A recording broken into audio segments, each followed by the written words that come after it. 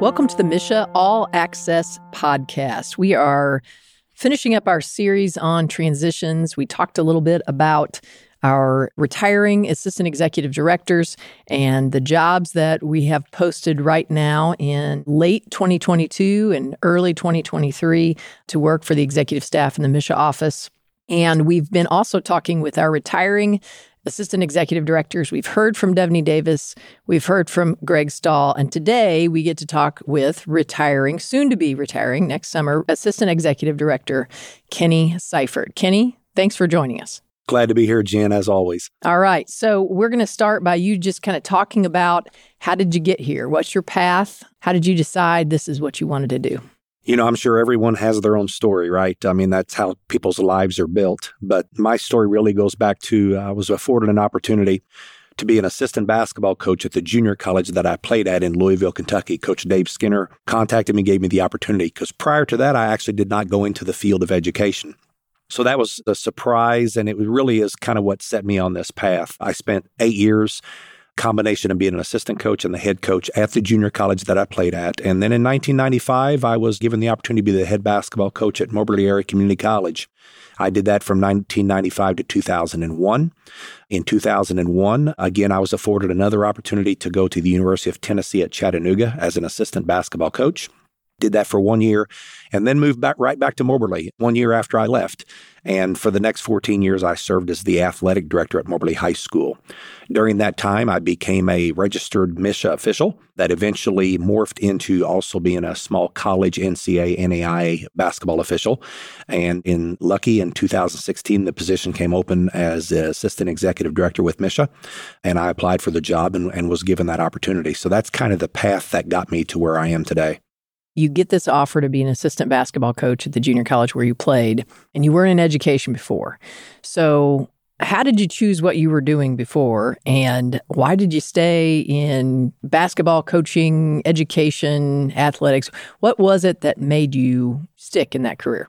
First of all, yes, I was scared to death when I got hired in that job because I really did not have the background and the training that gave me the confidence to step into that position and be successful. We all make decisions when we're younger that we look back and go, either that worked out really, really well and I got lucky, or it didn't work out so good. Based upon the schools that I was going to, the colleges, and the fact I was playing basketball, I was kind of limited in my choices of my academic curricular. The two schools that I went to really did not have education as a basis for what they offered. And so I just kind of followed the path of what the curriculum allowed me to, which was basically business administration and management. The ironic part of that is right after I got out of college and I started working my first job, I probably worked that job for 3 or 4 months. And when the winter time came around, I realized how much I missed the one thing that I loved more than anything, and that was playing basketball or being involved with basketball. And I let my college coach know that. And so later that year, when he lost one of his assistant coaches, he reached out to me and wanted to know if I was still interested in doing that. So that was a huge change. I talk about a 90-degree right turn. That was a 90-degree right turn. 23 years old, and not only was I coaching, but I had to step in the classroom and teach a full day, every day of accounting courses, which was also part of my major. So scared, yes, but I think those are sometimes the greatest opportunities that we have in our lives. So why'd you stay? You were 8 years at that junior college. You had other coaching opportunities, and when things didn't work out at the University of Chattanooga, you come back to Moberly, Missouri, and start working for high school. How did that happen? You know, I've always said high school is the last innocence of competition. It's what you and I believe in, and it's what our state believes in the MSHSAA office.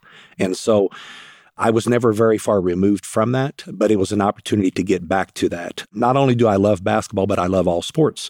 And I have 3 children, and they were actively involved in sports. So what an opportunity for me to not only be involved in a broader spectrum than just being involved with basketball, but also having the opportunity to watch my children play while I was getting paid to do it. Standing there in the gym, standing there on the side of the soccer field, I'm being paid to supervise, and I'll get to watch my kids play. So it was a perfect fit at that particular time. Sometimes things run their course. And in junior college basketball coaching, I felt like it had ran its course with me. And I was ready for a new landscape, a new scenery, and being the athletic director at Moberly High School gave me that opportunity. So you moved to the MSHSAA office, and tell us what you do, or you don't have to get into all the details, but what is it you do with MSHSAA? One of the biggest things that I do with Mission, probably my primary purpose when I came there, was to really get involved and engaged with the officials program. We all know that that is currently an area where we struggle with numbers. It's also an area of sports that gets scrutinized a lot. And so it was an opportunity for me to do something to make it better for everyone, whether we're talking about better for the officials, which is very important to me, but also when they perform better, that makes it better for the kids that are playing the game, and it makes it better for the coaches that are coaching the game, and it makes it better for the administrators in the school communities. So that really is one of my primary purposes. In addition to that, I was also afforded the opportunity to run the tennis championships, the girls in the fall, the boys in the spring, and that has been an absolute blessing and a lot of fun. So really those two things is my primary purpose at this time. So what would you say is the main difference between being high school athletic director and a member of the MSHSAA executive staff? Wow, that's a great question. You know, when you're the high school athletic director, the things that you really focus on is supporting your coaches, because you know that if your coaches are supported and they have the things that they need, that eventually is going to trickle down to giving the kids the best that they can get. And so I truly believe that I really, really needed to support the coaches. But you also have your school community, and your school community has a lot of opinions. But your focus is really your school and your program and your coaches and your kids and how well they are doing. Then when you get to the MSH office, your view and your vision has to completely change, because now you're not focusing on one school. You're focusing on about 585 of them. And you want to be fair and consistent. And you want them to know that the MSH office is there to support them and give them all the tools that they need to be successful. So for the most part, your vision has to become so much broader than what it was, because you have to be concerned for all. And that concern for all varies from schools with an enrollment of 2,200 students to a school that has an enrollment of 22 students, give or take. And so that becomes a little bit of a challenge, but you do have to broaden your vision. I'm going to take us back to your coaching days a little bit. We've talked with one of your former players. Oh, boy. And I'm going to play a few clips here for you from this gentleman. And I want to kind of give you a chance to hear what he has to say. Yes. So what happened was, it was a coach that I've been on for, in high school, named Kenny Seifert. And Kenny Seifert and Kenny Seifert were good friends. And so I was an undersized guy, but Kenny Seifert knew my work ethic and knew my work ethic matched what Kenny Seifert wanted in a player. And the thing about it is, what made Kenny Seifert so well for me and helped my life, he was always super honest, whether it was good or bad. He was super honest with me. And so the things that I need to work on as a student athlete, he would tell me those things. And that helped me have a successful career at Motor Area Community College. But I was not one of those guys that was highly recruited, but he just seen a skill set in me. Of course, he told me some things that I need to work on, but I listened to everything he said, and it definitely helped me to meet my goals of being a Division I basketball player and later playing professional basketball as well. I never had a big brother, right? But Kenny Seifert would be on me heavy all the time. And so I always wanted a big brother, but it was one situation where I had just became a junior college preseason All-American. And Kenny Seifert was just yelling at me every practice, getting on my butt. I'm like, I thought like I was one of the best players on the team, but he made me feel like I was the worst player on the team at this time. And I'm really like, Coach, I had to go into his office and say, Coach, like, what am I really doing wrong? Is it something like you don't like me anymore? What is it, Coach? And he says to me, he said, you're my best player on the team. And if I set a standard for you to be the best and I'm yelling at you, the other players know to get in line and they got to do better. So if I'm pushing you to be your best the whole time, that makes them even more so work harder. So that day going forward, I didn't take it so personal. And he taught me how to not to take that personal. It was just from a team aspect. So he gave me a butt chewing every day, real hard, but I was taking it personal. He was like, it's not personal. I'm talking to you, but I'm talking to your teammates to have them to get in line, and you can take it. That was very special that he did that with me and taught me how to be able to take that criticism and not to take it so personal. He always talks about we were playing the number one team in the nation, Indian Hills, and they were the number one team in junior college, Division I junior college. And they had a player named Pete Michael. He ended up playing for the New York Knicks. I'm the leader of the MAC team, and then this guy's somewhat getting the best of me. And Coach Seifert says, "Are you going to block him out? Can you block him out?" Just kind of getting on to me. I was like, "Coach, he's so fast, I can't find him." Instead of getting on my behind, or because I was brutally honest, he strategized as a team how to make sure this guy don't get offensive rebounds. We end up actually winning the game with Seifert coming up with, and this is 1997, right? So it's been a while ago. I don't remember exactly what we did, but me being extremely honest with him, he was able to come up with a coaching plan for us to win that game. In my family, I'm the first to graduate high school, right? And so my dad was born in 1940. My mom was born in 1958. Neither one of them graduated high school. They ended up later getting their high school diploma, but never graduated high school. And saying that, no one could help me with my schoolwork after third grade, right? And so I went to junior college, and I didn't score very high on my ACT. Almost embarrassing to talk about it now. But it's saying that I was able to get a associate's there at MAC and then also get my bachelor's degree, to where I've held several jobs in administration and things of that nature where I would never would have held those jobs. And I'm being so honest with you, I probably wouldn't have graduated at MAC if I wouldn't have got Kenny Seifert into my life and taught me how things are supposed to go. And he made sure I was in class. I seen him cut guys off.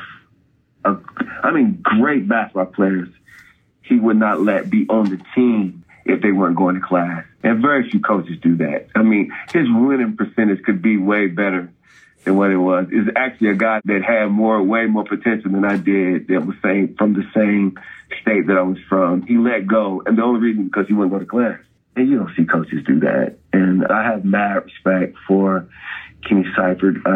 Definitely super influential in my life and my career. That's my man. I love him to death. He really changed the trajectory of my life, and I appreciate him for that. I look back now and realize he was like 34, 35 when he was coaching me. He would make sure that my car had an oil change so I could make it 6 hours home. And he made sure that I got all the way home to Kentucky, because he promised my mom and my dad that he would make sure that I graduate and he would take care of me. I have so much love for that man. It's unreal. You know who that was? Little, yeah. We spent some time together.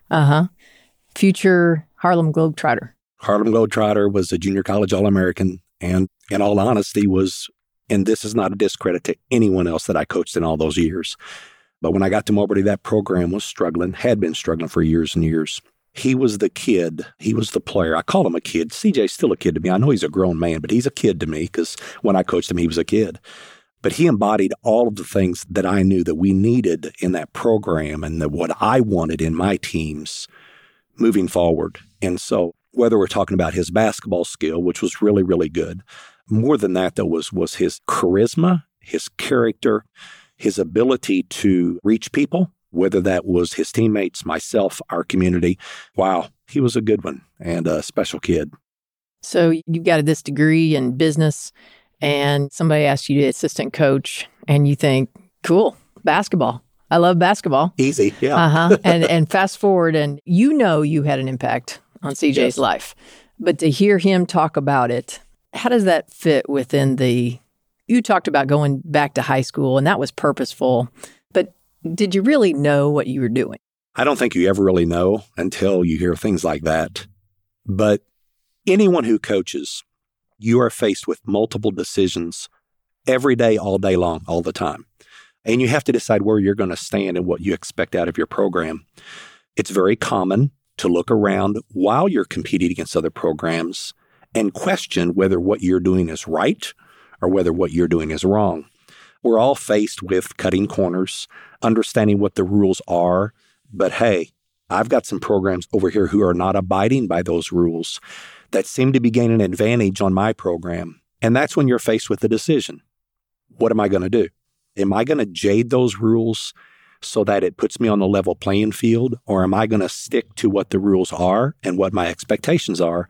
Because I think in the long haul, and I think that's the key right there, in the long haul, all of the kids who played for me are going to be better for it. Winning or losing comes and goes. 40 years after you're done coaching, people really don't care what your record was. They really don't remember you. And so my philosophy is always, what I'm going to do is what I feel is best for not only my players in my program at this time, but what is best for them when they are 45 years old and they are a parent, or they are a husband or a wife, or when they're 60 years old, what kind of a grandparent are they? What type of an employee are they going to be for someone when they have a job? I guess that's probably why I smile when I hear him say that, because maybe now you realize that the impact that you had was what you wanted. Did you give that up going to the mission office? No, I don't think so. I think maybe you give a little bit of it up, but I think when you go to the mission office, you are now touching more people's lives, but maybe not quite as personal as what it was when you were the player and the coach. More specifically, the relationship that I have with so many of our sports officials, that relationship kind of intertwines and is based upon the same basis as what it is with a player and a coach. You're trying to provide them with information that allows them to be better. You're trying to give them support so that they can be successful. And you set expectations on what it is that you want. And when you get that message across, you develop relationships, no different than my relationship with CJ and his with me. And so I just think you have an opportunity to touch many, many more people because you're, again, dealing with a broader spectrum. You have always been one who you light up a room when you come in. You talked about CJ's charisma and personality. That's what you have. Your work, especially with the officials, has made them feel like they matter to the association, to the schools, to the coaches, and to you. We talked a little bit about your impact on individual players and, when you're an AD, working with coaches and those things. But the work you've done in the last 7 years with the mission office, helping those officials, just raising the level of really value and importance and relevance.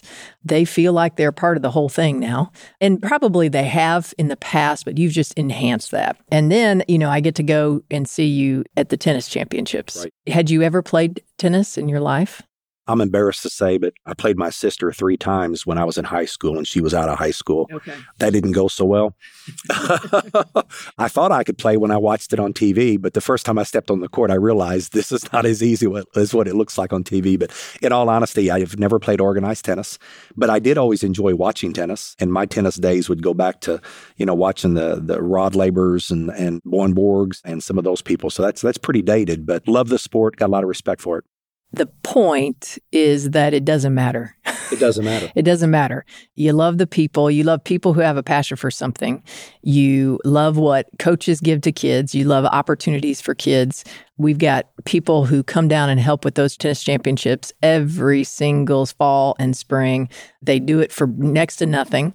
And again, you make them feel loved and valued and that you appreciate what they give to something that they love. Right. And, seeing these kids, knowing the season they've had, knowing for many of those kids, those girls and boys who are, they're playing on the summer circuit and the winter circuit and all that kind of stuff. And then yet they play in these regional tournaments with really good players, yet the state championships are really special to them. And part of what makes it special is there's somebody at the helm who's making it mean something.